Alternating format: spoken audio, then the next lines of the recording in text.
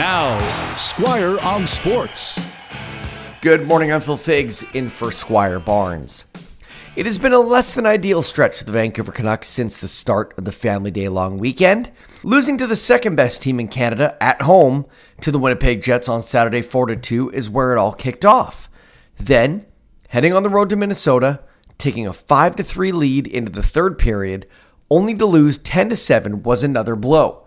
Finally, last night, in the second half of the back-to-back, the Canucks were on the road in Denver taking on the Colorado Avalanche, but lost again 3-1. Now, is it time to panic for Canucks fans? I don't think so. Yes, the Canucks have lost 3 straight games, but it's the first time that it's happened all season long. They're actually the only team up until last night to have lost 3 straight games this year. Where I'm even less worried, surprisingly enough, is their power play.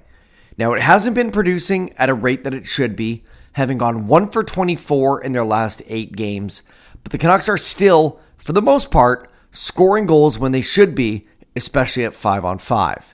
I think these 3 games are very much a sample size of the pros and cons with this Canucks season. The con, 3 straight losses. It's not good, but this team is focused on the playoffs, and in order to be eliminated from the playoffs, it'll take 4 losses, which they haven't done yet this year. On a positive note, it's actually their power play. It's equipped with some of the best goal scorers in the NHL. And while it hasn't been producing at a rate that it should be, there's only one way for it to go, and that's up. Squire on Sports on 980 CKNW.